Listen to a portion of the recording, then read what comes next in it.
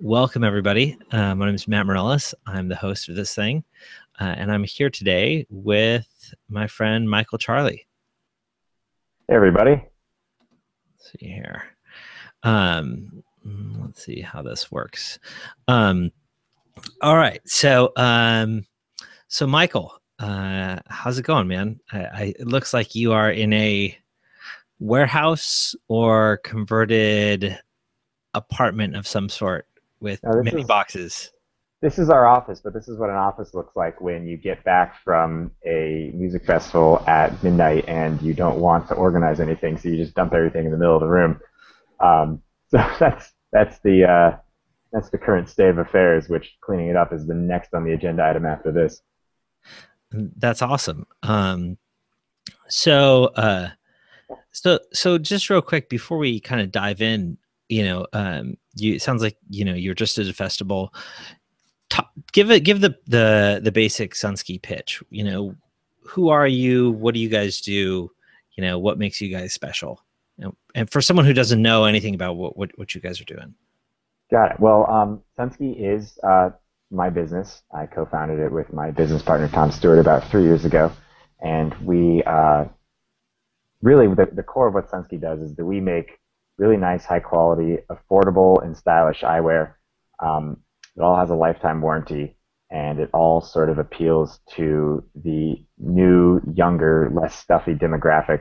And really, we're all about helping sort of urban adventurers get outside. It's a brand that really resonates with our passions, and so we're able to really successfully just sort of tackle this niche by being super authentic with everything that we do. And we've sort of just been doing this from the heart for the last 3 years, and we've been starting to gain traction. So we've actually started to see quite a bit of success simply from doing what we love. That's awesome, man. So you know, it still very much looks like a startup.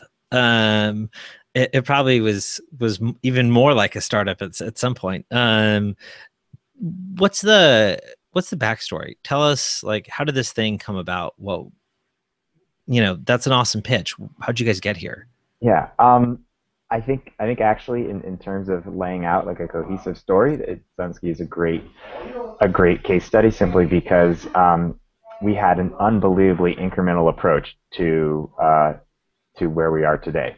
Um, this story essentially starts in a lot of places, but we do have an office, we do have employees, we do usually have a nice clean conference area where we can have meetings in on our large whiteboard. But at the moment, it does feel like living out of a house. But this story starts in before an office. There was a living room of the apartment that Tom and I shared together. And before the living room, there was Tom and I working remotely in the evening times, moonlighting from our day jobs, him in Switzerland and me in Boston. And that, I think, is where the story truly begins. How detailed of a breakdown do you want? Because this is about 3 years worth of content I can relay. Yeah, man, go for it, dude. I love it. It sounds awesome. All right, so Tom and I were the class of 2009 from Columbia College, and we both had great ambitions. He wanted to be an architect, and I wanted to be a consultant. And we were essentially interviewing with businesses in October or November of 2008, and I was preparing for interviews with Lehman Brothers when they were literally shutting their doors. And so it just the plan that you make through college for what's going to happen after college just did not come to fruition at all for I don't think anybody. But Tom was the guy that ended up on the same life raft as I did, and we sort of just found whatever we could do. So Tom actually landed an internship in Switzerland, and I was working for a social networking startup in Boston. I was a content moderator, which was a glorified way to say that I was deleting pornography all day long. It was pretty menial, terrible. I mean, that aspect of the job was pretty tough. And so we both thought that there could be something better for us out there. And it didn't take long before Tom and I sort of decided that maybe going into business with ourselves would be the best way to create the life that we wanted to live, because we had tried to apply for that life and got rejected, and so we decided to create it instead. Um, that was when we started working evenings. I would go to work from 9 a.m. to 6 or 7, and then from 7 o'clock to midnight, I would just be working a second job, and I did that for a year. It was basically just Tom and I on Skype and on GChat, essentially trying to build one of the most ridiculous products that I still to this day think is the best design product we've ever created, which was the Salsable. It was a ceramic bowl with a lip that came up concave back over the bowl, so when you scooped your chip up the high side of the bowl, it pushed your salsa back onto the chip. Dude, I've so wanted that. That's awesome. I still got a couple left, so I'll send them. I'll send one to you for sure. Count me in, man. Count me in. That's awesome. So that was the idea. It was this sort of Tim Ferriss 4-hour work week inspired, like, look, we're just going to make this one thing and we're going to do it really well, and we're going to sell millions of them and make millions of dollars. Obviously, life is what happens when you're busy making plans. So we started with the Salsable, and we actually ended up.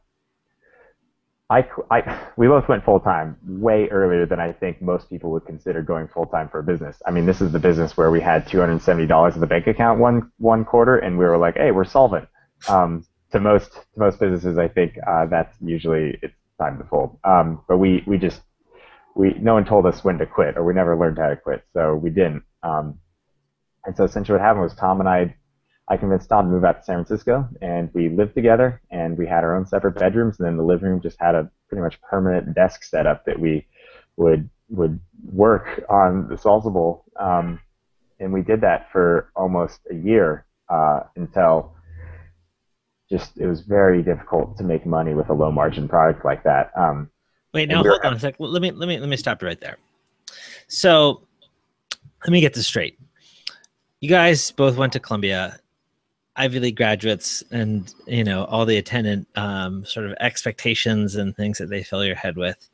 There, you end up basically being the guy who deletes porn from a social networking startup. Was this like Facebook? What was the social networking startup? It was actually pretty clever. It was a social network that was essentially developed for feature phones that were not smartphones. It was an underserved market that didn't have a lot of. Facebook was not targeting them. MySpace had kind of missed them. So that there's a demographic of people that didn't have smartphones but wanted to be connected, and so that was the audience. What was it called?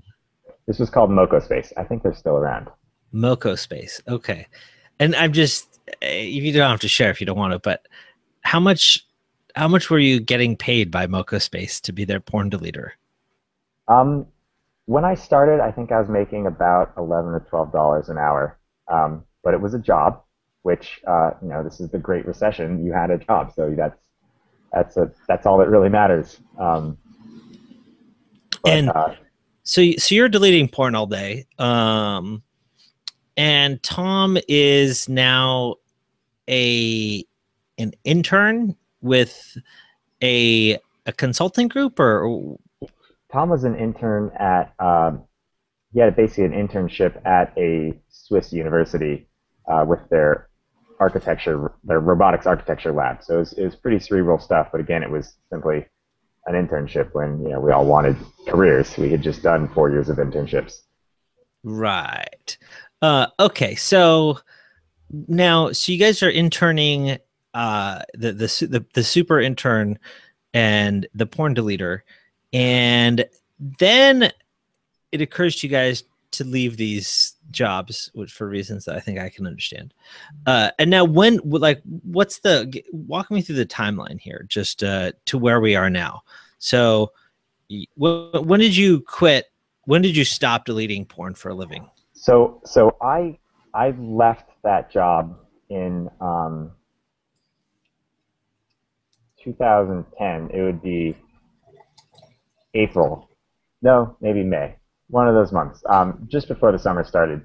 I basically quit that job, and I moved down to Philadelphia to live with Tom in his childhood bedroom in South Philly, to the point where we had such tiny accommodations that he had his single bed in his childhood bedroom, and I had a single mattress, blow-up mattress, that would be stacked up against the wall, and then at bedtime I would put it down in an L shape to the base of his bed. But this is in a small room. Once my bed was down, you couldn't open the door to get out to use the bathroom or anything. This is how tight our quarters were. I lived there for a summer. And this was his parents' This house? is his parents' house. Yep, exactly. All right. So living the recession lifestyle back with the parents in Philly. Um, and you guys are the salsa bowl guys at this point. Yeah, exactly. And so, and this is, did I catch that? Spring 2010? This would be, yeah, 2010 is when it all all began. Um, and it's going into the hot, muggy Philly summer of 2010, and we are literally just learning from scratch everything. It's, how do you manufacture ceramics? Who do we know who can tell us how to manufacture ceramics? Who do we talk to who has a contact who might know someone else who knows someone else? And so through just simply putting ourselves out there and putting our needs out there, and fortunately being able to convince some people of the Salsable vision, we're able to line up some manufacturing contacts that help us get prototypes, and line us up with a sourcing agency that can start making the Salsable from a sketch on a napkin to a physical product. And you Nice. end up with That was a hot summer, by the way. I was actually about, I don't know, maybe it's 200 miles to the west of you that summer in Pittsburgh, uh, living in a slightly less cramped, but I was living with two guys. We started with two other guys in a 2-bedroom apartment in Pittsburgh, working on my first startup, SpeakerText. And I remember that was very hot summer because we didn't have air conditioning, and we would try to do calls with investors, but we didn't have like a headset or anything. And so we didn't have a phone, so we had to use Skype. And I had kind of this like crappy older MacBook. And so like the speaker's really, really tiny. So you'd have to like put your kind of head down to try to like talk to them. And then across the street, there was a gas station. And I guess in Pittsburgh, motorcycle gangs are a big thing. So there would be like, these guys on Harleys who'd come by, like, 20 of them, revving the engines, going around the fucking block. And we'd be on the phone trying to talk to investors, and we'd often be Skyping. So, it would be video. And you have to hold your composure. You have to hold your composure. And we'd have to lower the windows because we'd have to have the phone call. So we'd just get baking hot. And I remember we'd switch off, because when we switch off, like as soon as you got out of the video view, you'd take your shirt off, because it was so freaking hot. Yeah, that's one of the first life lessons for entrepreneurs, is how to exit a video call without showing that you're not wearing any pants. Yes, absolutely, my friend. Yeah, that was a very hot summer. So, all right, okay, we derailed here. So you got some manufacturers in the salsa bowl business lined up who are interested and want to work with these young, budding, brilliant businessmen. Yeah, and so we figure out how much it's going to cost, which is like, I think our first production run was going to be $15,000, and so we scrape together all of our pennies, and we go and we find some major investors who invest like between $1,500 and $1,800 each in this endeavor, and we make our first run of salsa bowls, and we don't have any place to put them in Philly, so Tom's grandfather has a basically like little workshop garage thing out on the Jersey Shore. And so we have our first tiny little production run delivered to the doorstop of this house, and I just remember sitting on the doorstop for 3 days, because this is shipping, this is ocean multimodal containers. Like, it's not like UPS next day air where they're going to come between 10 and 2. It takes a little bit of time, and so we're not a warehouse. We don't have a warehouse stock. We just have to sit there, and we just sit on this stoop for 3 days waiting for these bowls to show up. And they finally do, and they're delivered, and we have them. And 40% of them are deformed or defective to the point where we're not going to be able to sell them. Ouch. There's this moment where they unload the pallets, and we've just trucked all these pallets up a second story flight of stairs into the attic of this little workshop, and we rip one of them open, and I look inside, and we pull it out, and it's in this white box with no packaging, because we had never even considered what packaging would be like, and it's just gotten made in China, stamped in like impact fonts and 48 points high on the side of the box. They rip this thing open, and it's just this rather oddly shaped bowl. It was just not going to fly to our quality control standards. And so thus began the long saga of retouching, reboxing, and sorting every single piece of product that we had, all 3,000 of them in this hot attic. But, we had these bowls, and the next question was, how do we sell them? Like, honestly, how do we sell them? I have no idea. So I built a website for the Salsa Bowl, and you just put them up on the internet, and you learn the second rule of entrepreneurship after not wearing pants is you can't just fart anything out on the internet and expect people to buy it. So that was the second struggle. I mean, like just getting the product made to a point where you have something physical in your hands was a incredible learning experience, and it was a chapter that we had. It's like you read the first couple pages of the chapter, and then you skip to the end, and like, I know that one. So that's about the amount of information that we had covered in that little segment, and now we're just skipping ahead to chapter 2, which is all right. So you've got something that vaguely resembles your vision. How do we sell it? And so that involved learning how to code a website and putting that up on the internet, and then emailing your friends saying, hey, does anybody know anyone that wants to buy one of these? Go to salsabowl.com, which is still in existence. You can see what it's like version 3 or 4 at this point of our website, but it's one of the very early masterpieces that I was able to create. And so that in itself was also a struggle with selling the Salsa Bowl, but just through dedication, persistence, really, an absolute enormous amount of persistence to get anybody considering buying these bowls was required, and we were actually selling quite a few bowls. We had to order more production runs of them. We ended up, kind of getting the QC a little bit under control and ordering full containers of salsa bowls. We're talking like a 20-foot container that's 15 feet high, and getting these things, shipped into a warehouse that we'd finally set up that was fulfilling our orders, and we were in some retail stores, some mom-and-pop ones, and we realized that the writing was on the wall when we finally landed Williams-Sonoma, and Williams-Sonoma was going to start carrying the Salsa Bowl. We were in talks with them, and the problem is that, like I said right at the beginning, margins are very important when you're in the consumer product business, and so we were selling these bowls for $16 a piece, and they cost us like $4 or $5 to make and another couple bucks to land them. And so Williams-Sonoma wanted to buy them for less than what it cost us to make them. Or maybe, I think we might have had like a couple cent profit margin. I was just doing the math in my head. It's like, okay, if we move 1 million bowls, I might be able to pay rent this year. Like that was the best case scenario, and that's when we kind of realized we had some trouble. That and one of my favorite mistakes I've ever made was kind of a death knell for the Salsa Bowl dream was when one of our major catalogs wanted to refresh the bowl to put it in for another year, because you always, retail world, you always have to have something new every single season. So they wanted to make a chip and dip set. So we made a platter to go along with the Salsa Bowl, and this plate was extremely expensive to manufacture. It was very nice, this big heavy bamboo plate. And we wanted to make the bare minimum, but like shipping containers across the ocean is really expensive. So we wanted to also be efficient with it. So I remember this email comes in from the manufacturer, and we're ordering like 1,200 of these bowls because that's how many the catalog says they need. And our manufacturer says that the container can hold like 1,800. So we were like, okay, so we up our order by like 800 more plates.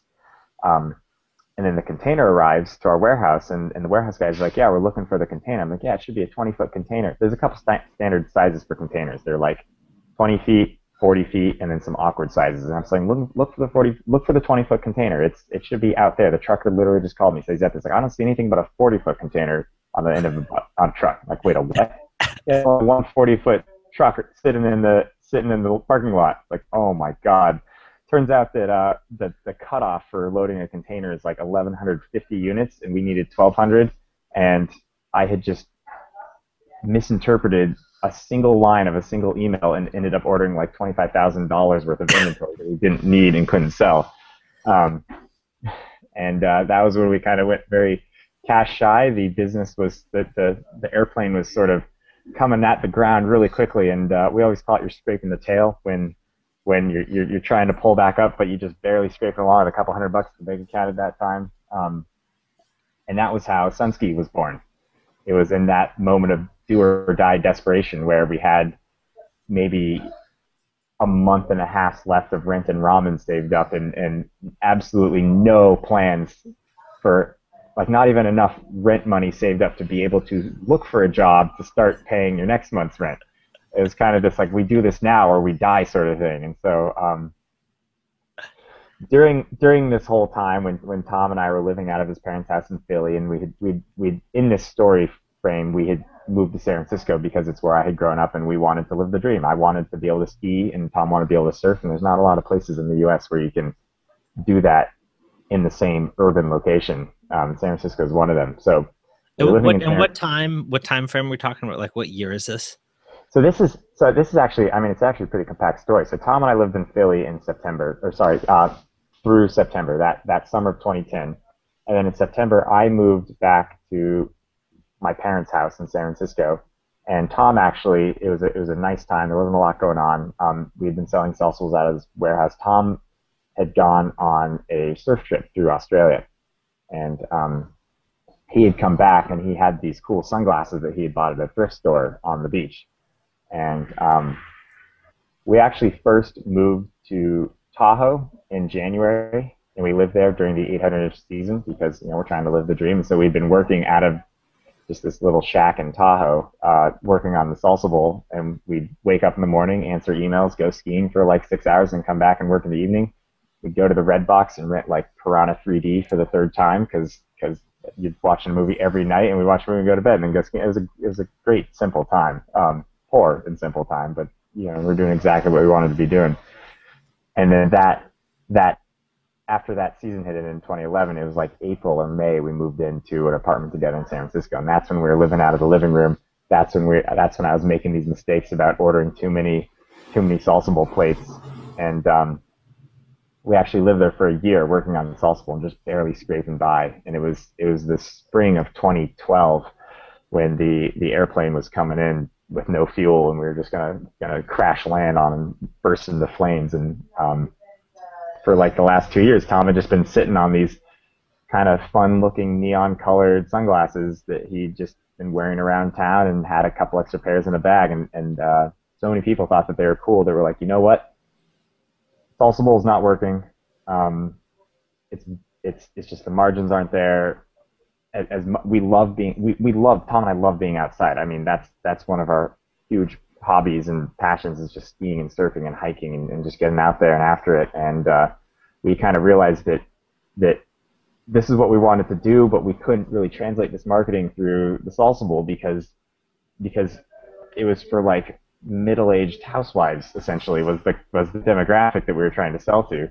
And we'd be trying to do things like Salsa Bowl, you can have a picnic outside in the sun. And so we're trying to tie it to some charitable causes, so we're donating to through 1% for the planet, and we're trying to get all this environmental stuff on board, and it's just not really resonating with anyone because it's like a serving platter, not something cool.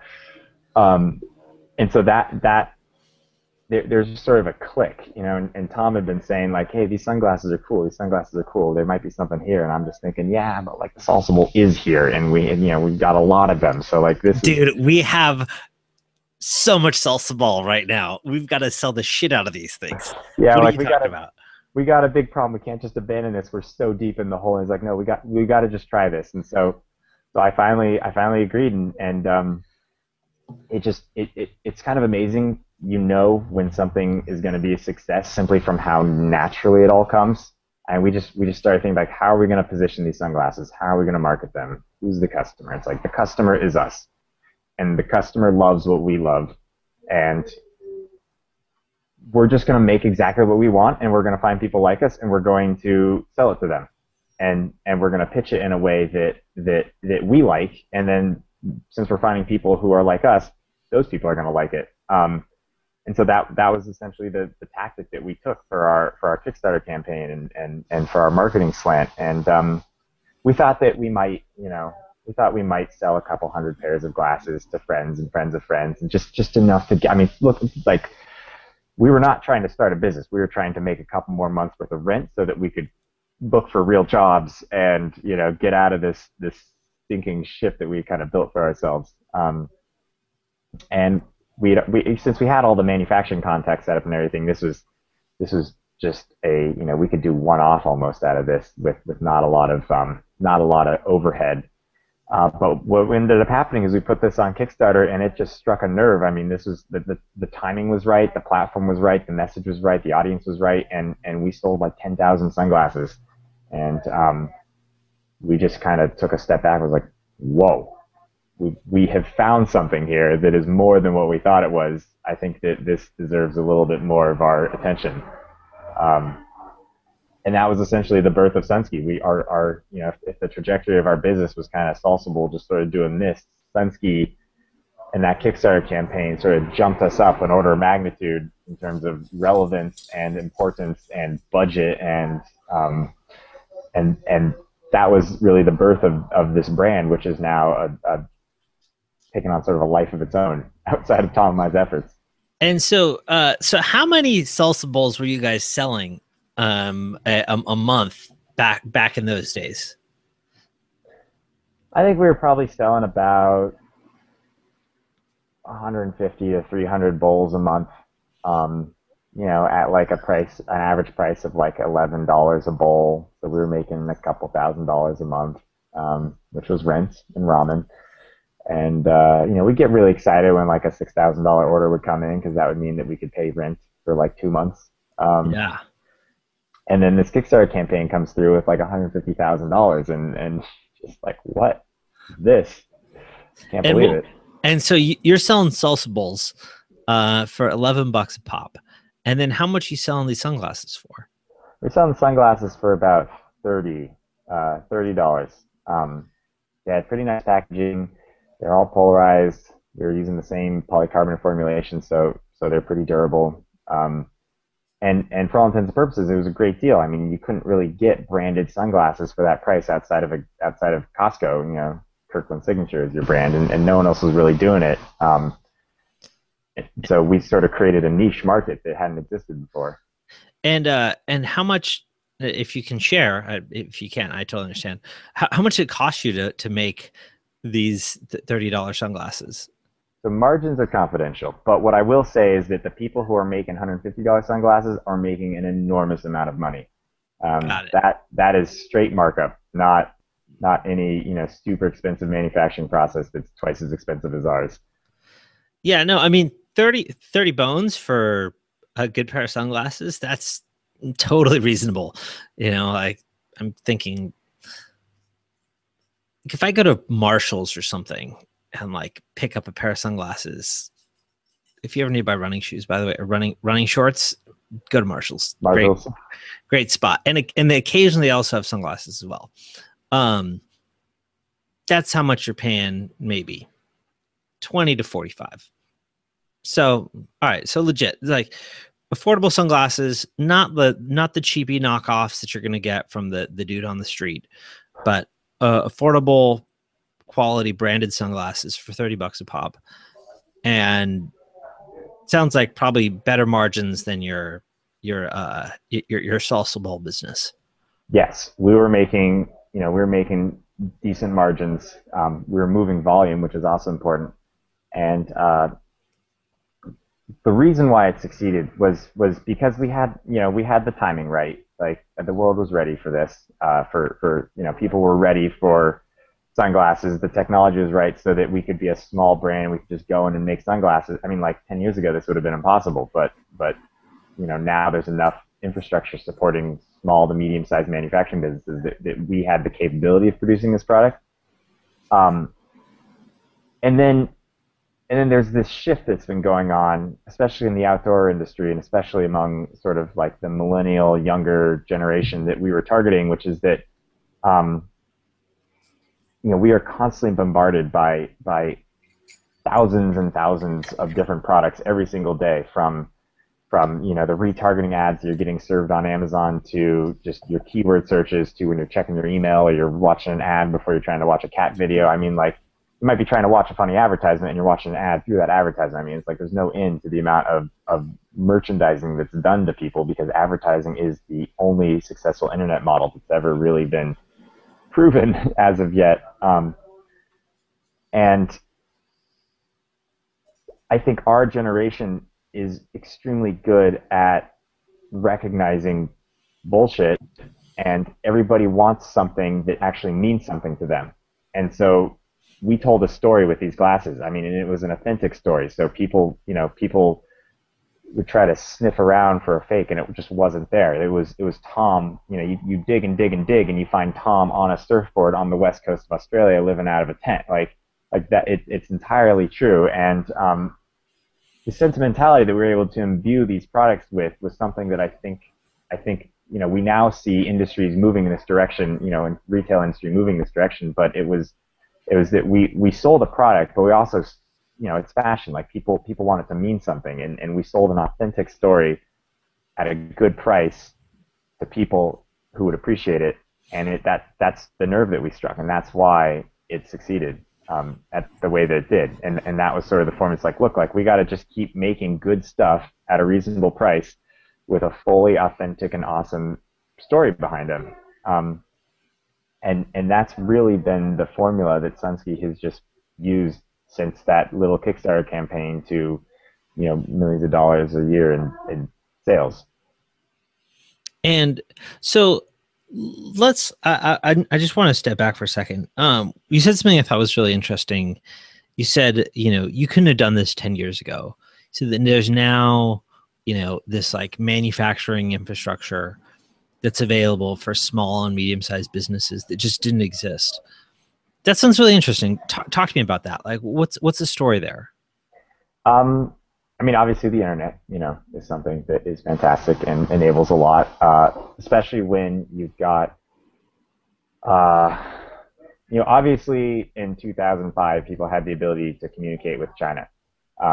People were definitely emailing their reps over there and checking on the status of things, and they would send pictures back and whatnot. But there was nothing really set up to be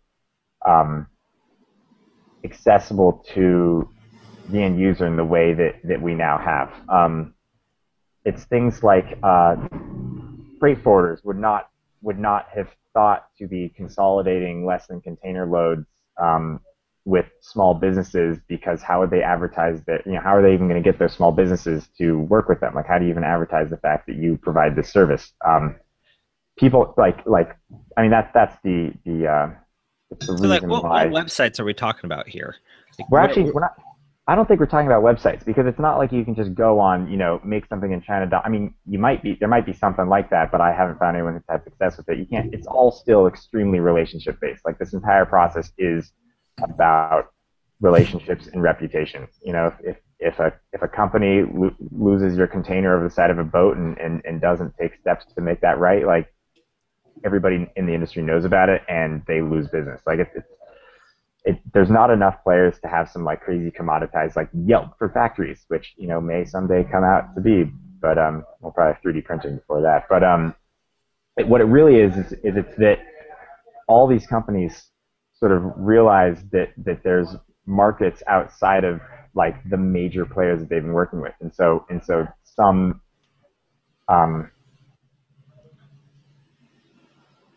they're oriented towards being able to serve smaller clients, which is not. I mean, you would never be able to place a $8,000 salsable order until very recently, because what shipping company even cares to move that product from the factory to the port, and then what ocean freight company is going to care to figure out how do we bundle this with other product into a container and move it across the ocean. And and so that's sort of what I'm talking about. I mean, it might not be like you couldn't have done this 10 years ago, but you definitely couldn't have done it 15 years ago.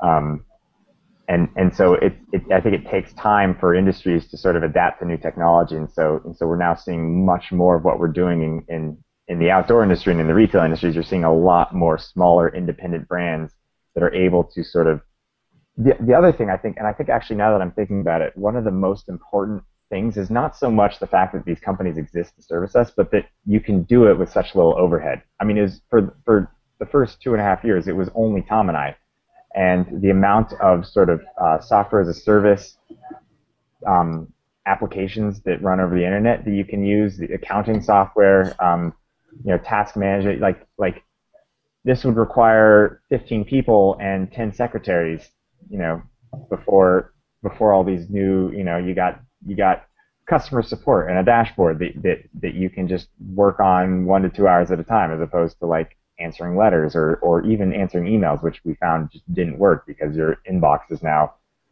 who are you talking to? Is it a customer or a retailer? Just some random guy off the street. And so I think also it allowed Tom and I to sort of be able to be the ramen startup guys, like living month to month while also running a fairly sophisticated organization from a logistics standpoint. You've got 10 time zones and 10,000 miles separating you from your manufacturer, and yet you're able to stay on top of that in addition to like run a entire multimedia marketing package to your end customer and keep those customers satisfied and ensure that the warehouse is getting their products to them on time. And it's that I think is, people can do so much more now with so much less than I imagine they had to work with even a decade ago. And I think that's really the key to why businesses like ours can exist now. And so if someone, I'm sure there's people in the audience who have dreams like this, who think like, man, I'd love to do this. If someone's starting off today, like what are the tools, what are the resources? I mean, you guys had to go from 0 to 1 here. Like what did you like call your rich uncle? Like what was the first step you guys took? Or what was if not the first step, what was the first productive step? I'm sure you guys had a lot of wasted ones too. But they're not wasted because they teach you what not to do. I mean, that's one of the things, is that you're going to screw it all up, and that is just it. So really, I think the most important thing that you can do is you can find someone who's already screwed up a lot of them, and they can tell you, if at least not what to do, they can tell you what not to do. But that was literally our first productive step. Our first productive step was Tom calling, talking to his parents, talking to his friends, and just saying like, do you know anybody who can make anything? Do you know anybody who makes things? Because you don't even know the vocabulary they need to be using. It's just like, how do you make things? And it's like, well, you should talk to Fred. He makes mugs. Okay, well, let's go call Fred. And then we set up a meeting with Fred. And Fred's been working in China for 40 years. And it's I mean, there's people all around you who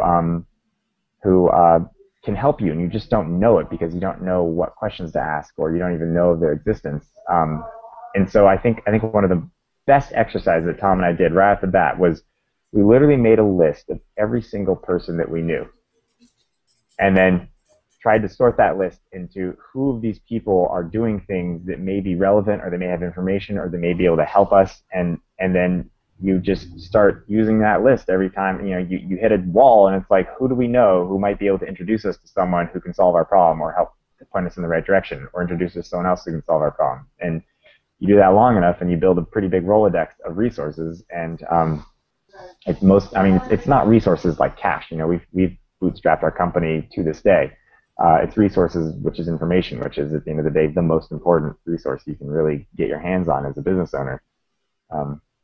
But it sounds like even more than information, it's relationships. It sounds like what you're saying. Absolutely. Absolutely. But it's not about, I'm trying to make it not sound like, it's like step one, don't be poor. That's not how to do it. It is relationships, and it's honestness in those relationships. It's earnestness. We didn't know anybody really. We had our college peers, and then our parents who had really, they were not captains of industry or anything. They just knew people who were older, and so those people who are older know people who have been around longer, and they just know more people, and so you just approach these people and you have a clear mission and a clear eagerness to understand. I think that I find this actually in a lot of things is that everybody wants to share what they know for the most part. Just because it's either pride or this desire to have this sort of like almost apprenticeship drive to pass on your wisdom. Maybe this has been instinctually ingrained in humans since the dawn of our species, is to just pass along information because that's what got us here. And so people are just remarkably eager to share information. I mean, they might not be like, oh yeah, and I'll also give you some money to do that, but they'll be like, hey, like let me tell you what I know. And that's what we found was the most valuable thing. That's awesome. I it's it's interesting too because you know that's definitely very much how Silicon Valley works. And I've always wondered to what extent that's true outside of the valley. Like here, like I'm talking to you literally, from my home office slash garage in Menlo Park, California. Stanford's like half a mile away from me. But I feel like this place is so special because people are so willing to sort of like go out on a limb and take a flyer and take a meeting with some like random person who, for all intents and purposes, is probably a waste of your time or might not, do anything or go anywhere. But sometimes those people are amazing, and for me, I feel like I've been so helped by so many people, sort of paying it forward that it's now instinctual. It's now something I feel like I owe it to people. I owe it to the world to sort of pay it forward in the way that I was helped. And I've always wondered how much that's true in other industries, because I feel like this place is special, but it's not completely unique. Like these are still fundamental human urges to share information, to tell our story, to be the expert. There's vanity in that. It's cool to be the guy that someone's looking up to.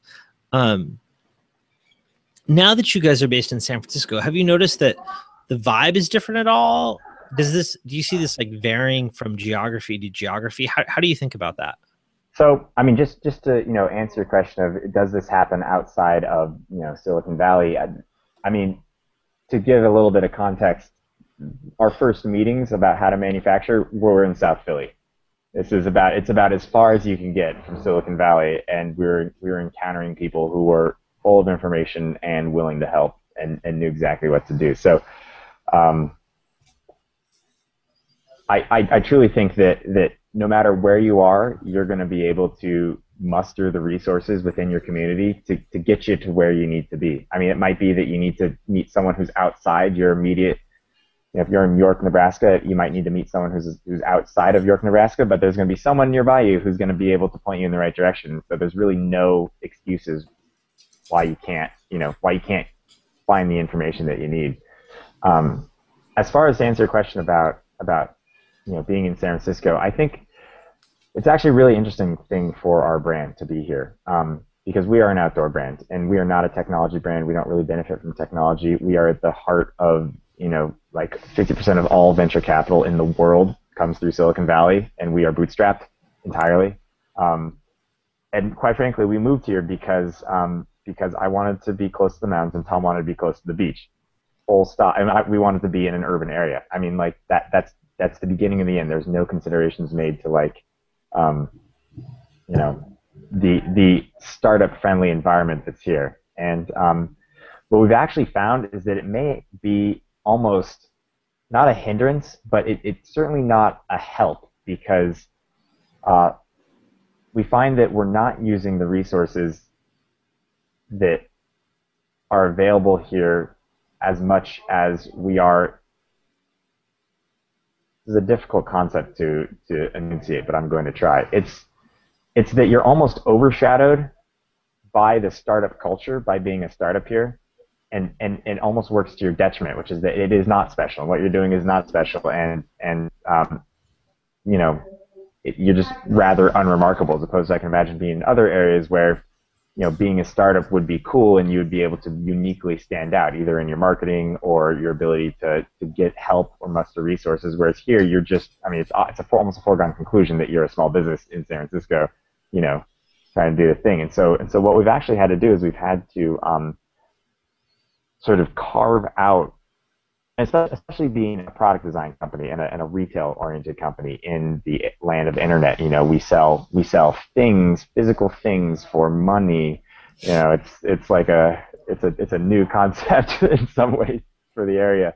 And I'm saying this, you know, coming from having worked at Facebook and having worked at you know, other social networking startups for like my whole life essentially. So it's interesting to be able to juxtapose those things mentally in my head. But what we've had to do is we've had to sort of carve out a new niche here, and Sunsky has actually been rather instrumental in sort of building a new community of retail-oriented outdoor industry businesses that just happen to be in the Bay Area. And there's a lot. And so we do an industry party every year called Outdoor San Francisco. And we invite people and we invite businesses, and we have other businesses that are working alongside us to throw this. And it's just a way that the Bay Area is getting a lot of outdoor companies now, and we're having to kind of find that it's really important to know that, because it's this niche within a larger startup ocean, basically, that most of the time doesn't apply to what retail. I mean, this is very industry specific. So this is my own personal experiences with running an outdoor retail company. It's that the way that you grow an outdoor retail company is very different from the way you grow a technology company. You know, we're about incremental growth as opposed to, you know, long incubation with high overhead and high staffing costs, and then an explosion into, you know, a 200x growth for several years, and then an acquisition. Like that's not how in retail industry and works. Just curious, why do this inside industry stuff? Why does it help your business, or does it help your business to have these relationships with ostensibly competitors? Like why? I think a lot of owners would say, hey, I just want to sell. I just want to be about me and do my thing. But you're saying, hey, we want to be at the center of a movement, and you know, that's valuable for us, or at least it's interesting for us. Why do you guys do that? What's like the strategic logic there? No, it's extremely valuable, actually. It probably is directly attributable to an enormous amount of our success. Now, maybe like the plurality of our success is simply due to what can really be just defined as an extension or an extrapolation of how we started, which is seeking out people who know information and making sure that you maintain those relationships. We do not. I mean, we are partnered with businesses on the same scale as us, you know, in a couple percentage points up and down. And what we find is that when we share information, our whole is greater than the sum of our contributions. Several small companies can band together and accomplish something because they're able to combine their own unique customer groups, their own resources, their own niches that they have specialty in, and then you can combine to create like a marketing campaign or a party or an event or a co-branded product line that can come out of literally nowhere. And each one can benefit way more than what they put in, but they can only benefit if everyone plays together. There's Tom in the background if you guys are. You're on live air, Tom. Oh my God. Where's the cutting board? The cutting board? Yeah. Why do we need a cutting board? Don't worry about it. Don't worry about it. I am worried about it now. I got it. That's awesome. Yeah, I mean, I got into this Twitter fight is too strong a term, but a Twitter bicker discussion. A Twitter kerfluffle, let's call it, with someone who is talking about the lack of diversity in the technology industry. this person was an engineer, I believe, and they were saying like, hey, there's the odds, African American, the odds are stacked against us, and we don't. There's not enough people like us. We're isolated. I'm isolated. I don't fit in. I'm not like everyone else.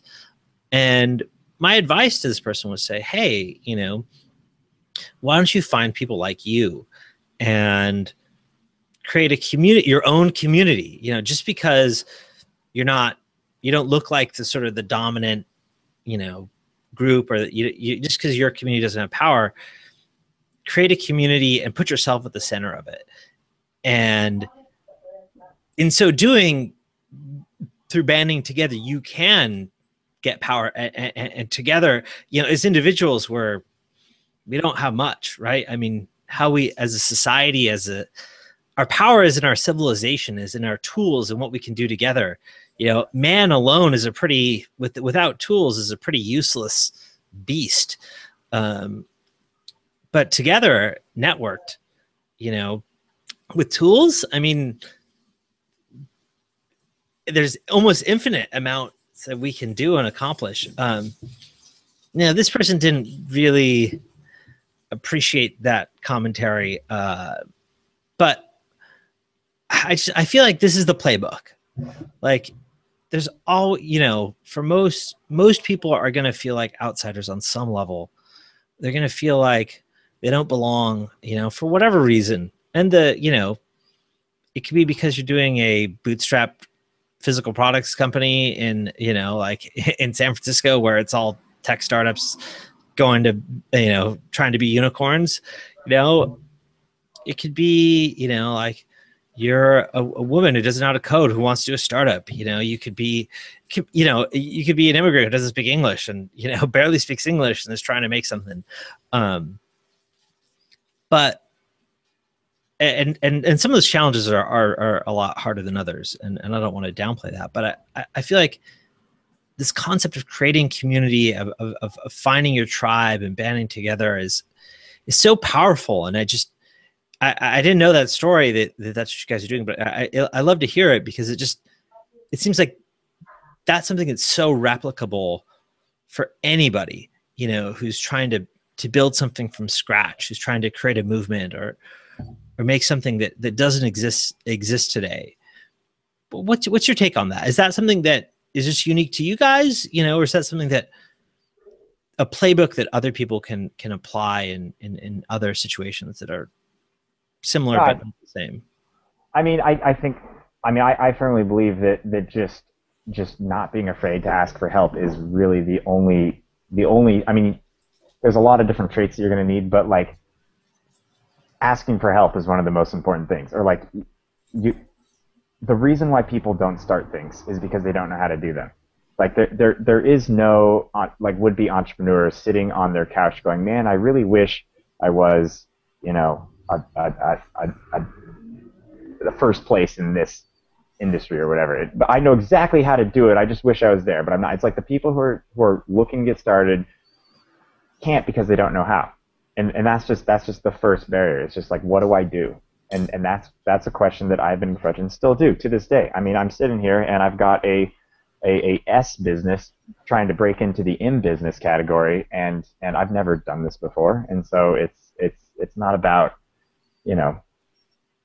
nobody knows until they ask, and no one knows until they figure it out. And so even now, I am still having to find the people who have the information and who have been there and made the mistakes and learn from them and say, what do I do now? What's your recommendation? Find someone else. What's your recommendation? Get all these recommendations, and then, what you do as an individual, where you actually come in, is the ability to synthesize all the different strategies and say, well, I think that pick a couple elements from here and mix in that. I think this is going to be the best way forward. It might not be, and there's your mistake. Okay, that wasn't the best way forward. But the way that you got to that plan was from getting help from other people.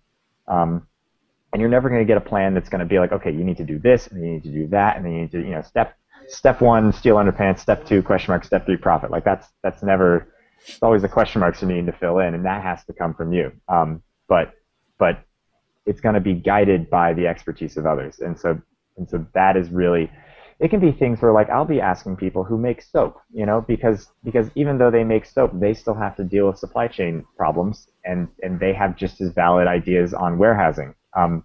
I I was a mentor for a vibrator company at the Haas School of Business Startup Challenge, and they won. That's awesome. It's the knowledge is fungible. Like you need to think a little more laterally about how people can help you, other than like, oh my God, I can't continue knowing what to do because I haven't found a guy with a sunglasses business that does $10 million a year to tell me how to get my sunglasses business there. It's like, no, like you can go to, there's a lot of different answers to your questions, provided you know the right questions to ask. Did you ever think of quitting? Did you or Tom? Did you ever think like seriously about just being like, okay, we're done.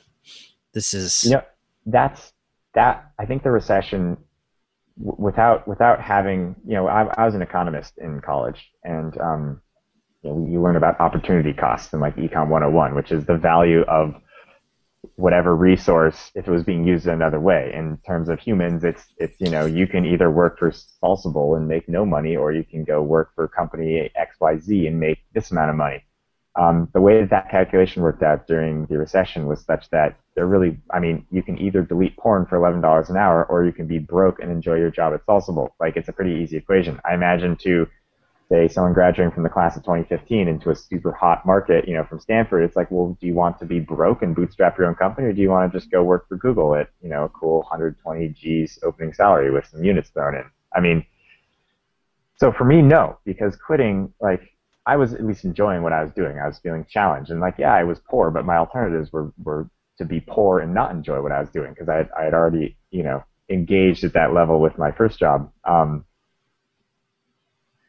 And now, luckily, we're at the point where, like, we enjoy what we're doing. We're also successful, so it's now the dream. So no, I don't. I mean, because there's always a grind. I mean, like, that's, anyone who started a business knows that if you don't think that you're going to pay your dues by just grinding away all day, every day, beating your head against the wall, like, there's never an easy path to success unless you get really, really lucky, and that's like, you might as well be playing the lotto if that's your plan.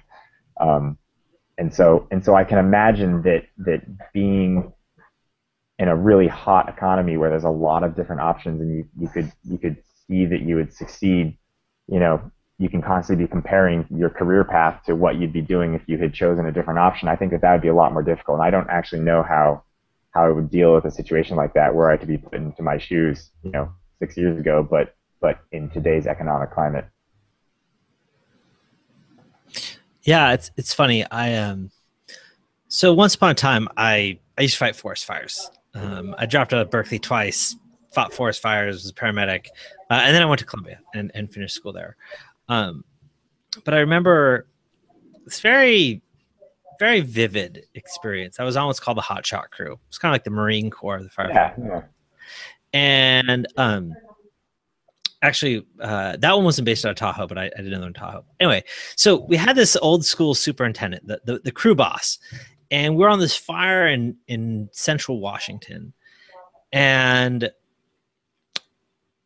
there's, like several hundred people in this fire camp, and you can kind of freelance and find like a good spot to sleep.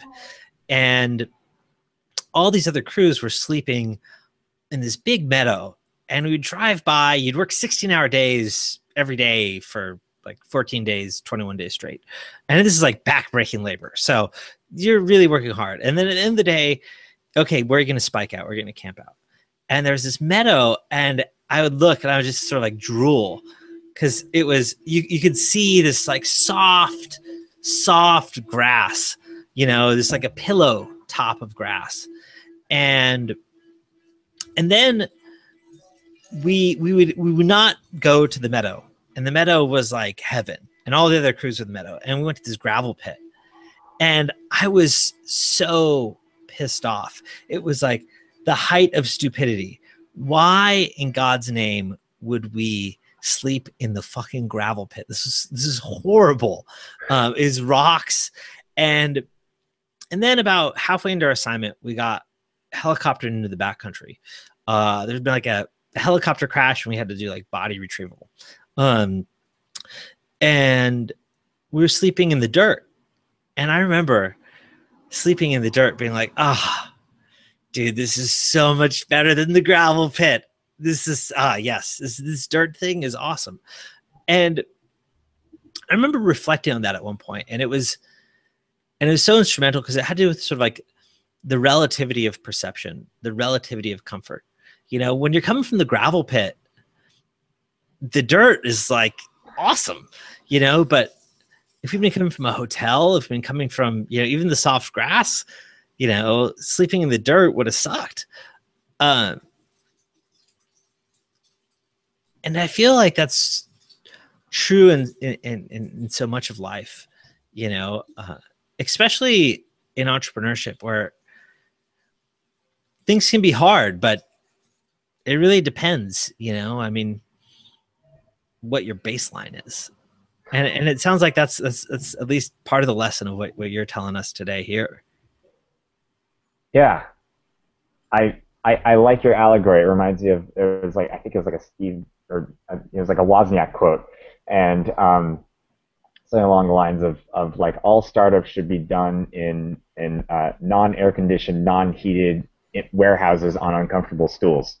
Um, like you kind of just need to be a little bit uncomfortable in order to succeed and to be hungry and to sort of recognize what success looks like. I mean, when we moved out of our living room into an office, you know, it's this little, first office was this little like 190 square foot thing that we could barely fill our stuff in, but it wasn't the living room, you know, so that was success. Like it was this tangible reward.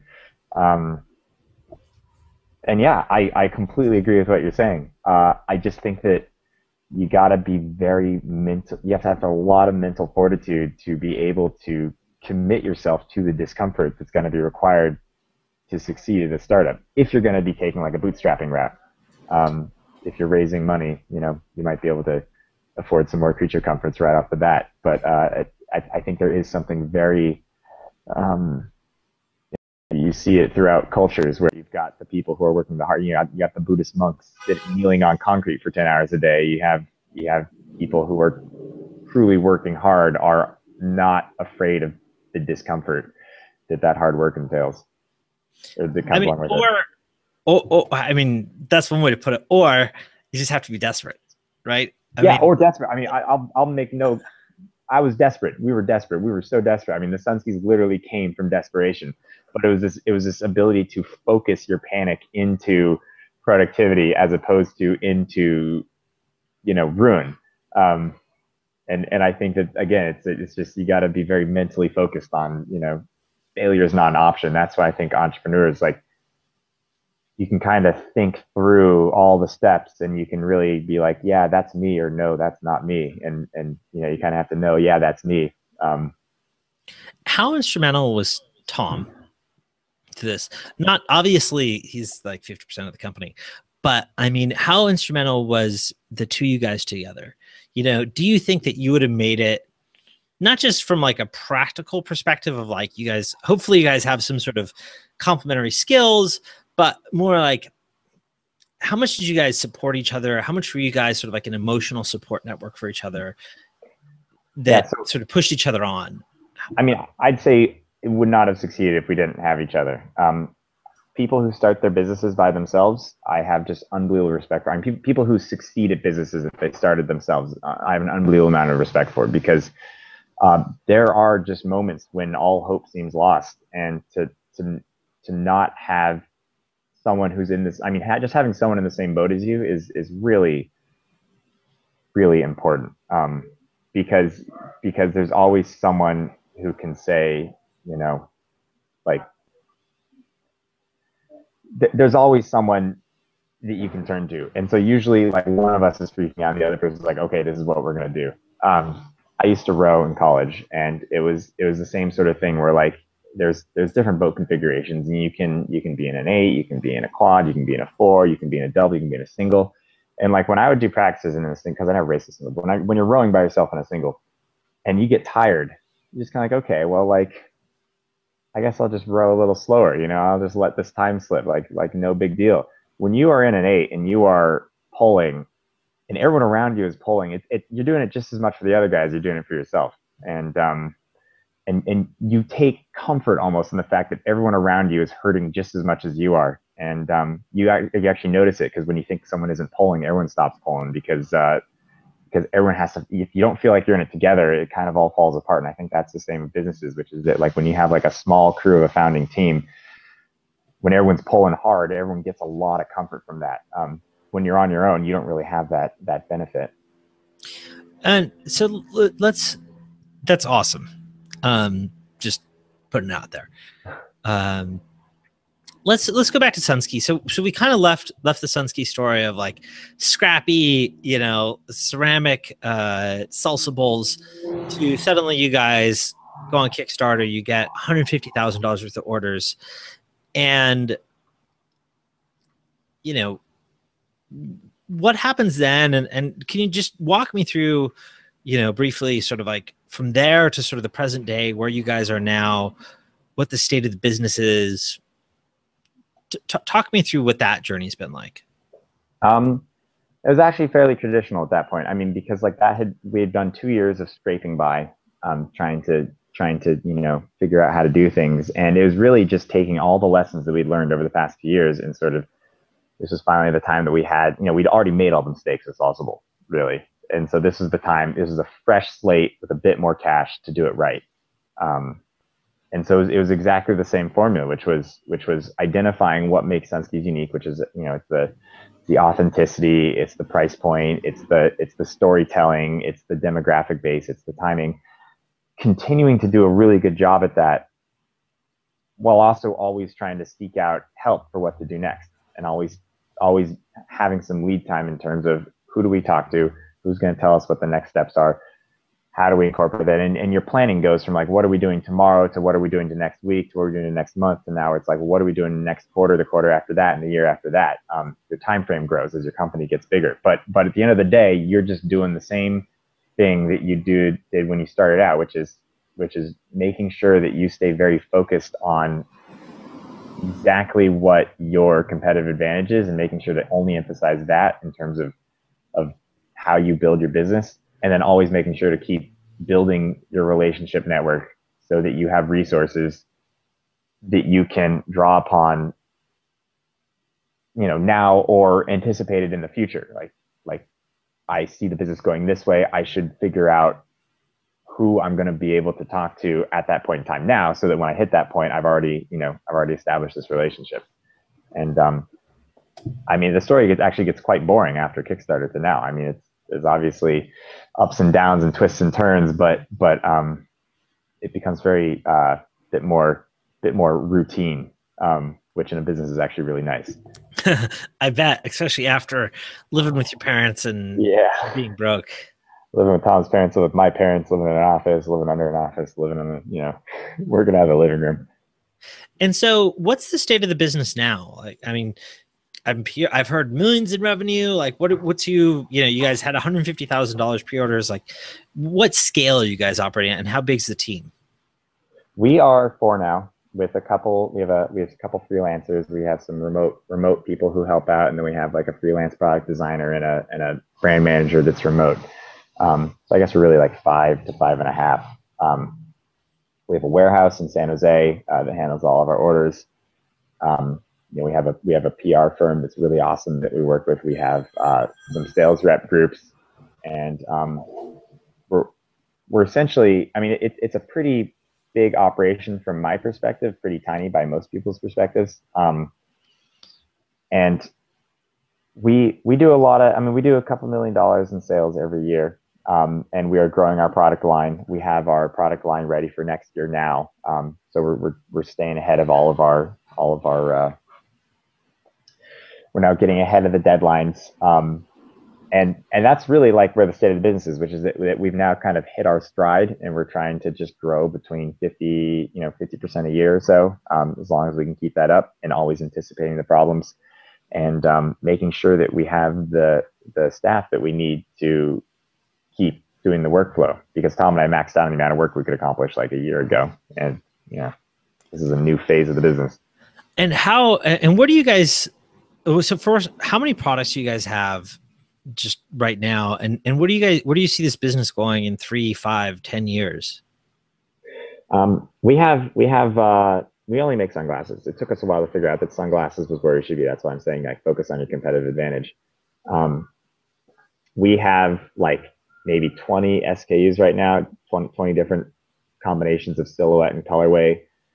We're going to have 30 by the winter. We're going to have 42 by next January. And then hopefully we can figure out a way to phase out older styles so we don't keep increasing our catalog exponentially. And then several years from now, I mean, what we really see is I think more retail presence. We have like our own retail location. There's some brands that we really like that we'd like to emulate, like Deus Ex Machina is a motorcycle and surfboard company that just has awesome locations around the world, and like Bali, where they just build these awesome installations and they do art and music and food, and they have some offices there, and the guys just travel around to these remote offices and hang out, and I think what we like to do is we just want to incorporate, because we've been working hard, and the goal for the next 3 years is to figure out a way that Sunski can incorporate into our life, and our life can incorporate into Sunski in a much more organic and fun way. How do we align exactly what we love to do with Sunski? How do we take business trips out to meet our Japanese distributors and also make week-long ski trips out of it? We're trying to move our office out to the Sunset so that if the surf is good on a Tuesday at 1:30, you can just jump out into your wetsuit from the office, run down with your board and go surfing, and then come back and work. I mean, the idea is not work. Like, working is really fun. I feel like it gives most people purpose in life. The idea is to only work on fun things. And so that, I think, is the goal for Sunski going forward, is how do we continue to grow while also just having fun? Because some businesses want to just have some major exit after a grueling period. I think that everybody kind of has to figure out what they want to do, and it took Tom and I some soul searching to figure out what we wanted to do. But our particular goal is to love what we do, and that's really just, there's a period after that. That's awesome. So, and I want to wrap this up. It's kind of going on for a little bit, but I have one more question. And that is, you guys have had this amazing journey. It's several years in, and one of the things I'm really interested in personally, I think a lot of people are really interested in, is what's the future of the labor market? There's all this talk about where are the jobs? Where are the jobs? And I think it's pretty clear if you want to get a job as a software engineer, there's a lot of those jobs. In the future, will more and more people have stories like yours? Is this something that you think is going to become increasingly sort of an increasingly prominent life story, or a career path that not just a few more people, but it is going to become more and more dominant in society? How do you guys think of that for people who are trying to think about what the future holds for for the youth, for jobs and for careers? Where is that going as you see it based on your experience today? I don't particularly foresee more people doing what we're doing. I mean, I haven't done the road. I understand how hard it is, and I understand that there's always an attrition rate, and you kind of hit some equilibrium. I think, though, what we do see is not necessarily starting your own business, but I don't know what the term I'd use to call it, but it's like everybody's a sole proprietor of their name, LLP. What you're finding is that people, and I think that this will continue as the labor market is more flexible, as we see, people are switching jobs more reliably. Your experience is more important than your education. People are asking, what can you do, not what have you done? And you see people, everyone's got their own website now with their resume on it. And when they're working for businesses, they're almost like a permanent subcontractor, and everyone's trying to get out of the business as much as the business is trying to get out of them, because they all have these ideas for, how am I going to grow my career? Where is it going? And everybody the way I see the labor market going is that successful people are thinking about themselves as a business, as if you were like an independent contractor or a consultant. And so when you're working for a company, you are simply consulting for them for the period that you're working for them, and then you're moving on. People are not really, you don't see people getting the era of like working for a company your whole life and then expecting them to take care of you in your retirement is done. So is that a good thing? I don't know. I cannot answer that definitively. I kind of like the ability to be flexible, but I'm sure other people like security, so it's just a trade-off of preferences. But what I just think what you see is that everybody kind of treats themselves like their own business, and you have your own little business plans, which are your own internal goals and careers and drives, and how am I going to make rent because your overhead is your food, and your sales are your income from your business, and how do we grow our business? How do I get more money? How do I get a raise? How do I contribute more to this company to make myself seem more invaluable? So when I go have that performance review, I set myself up in the best way possible.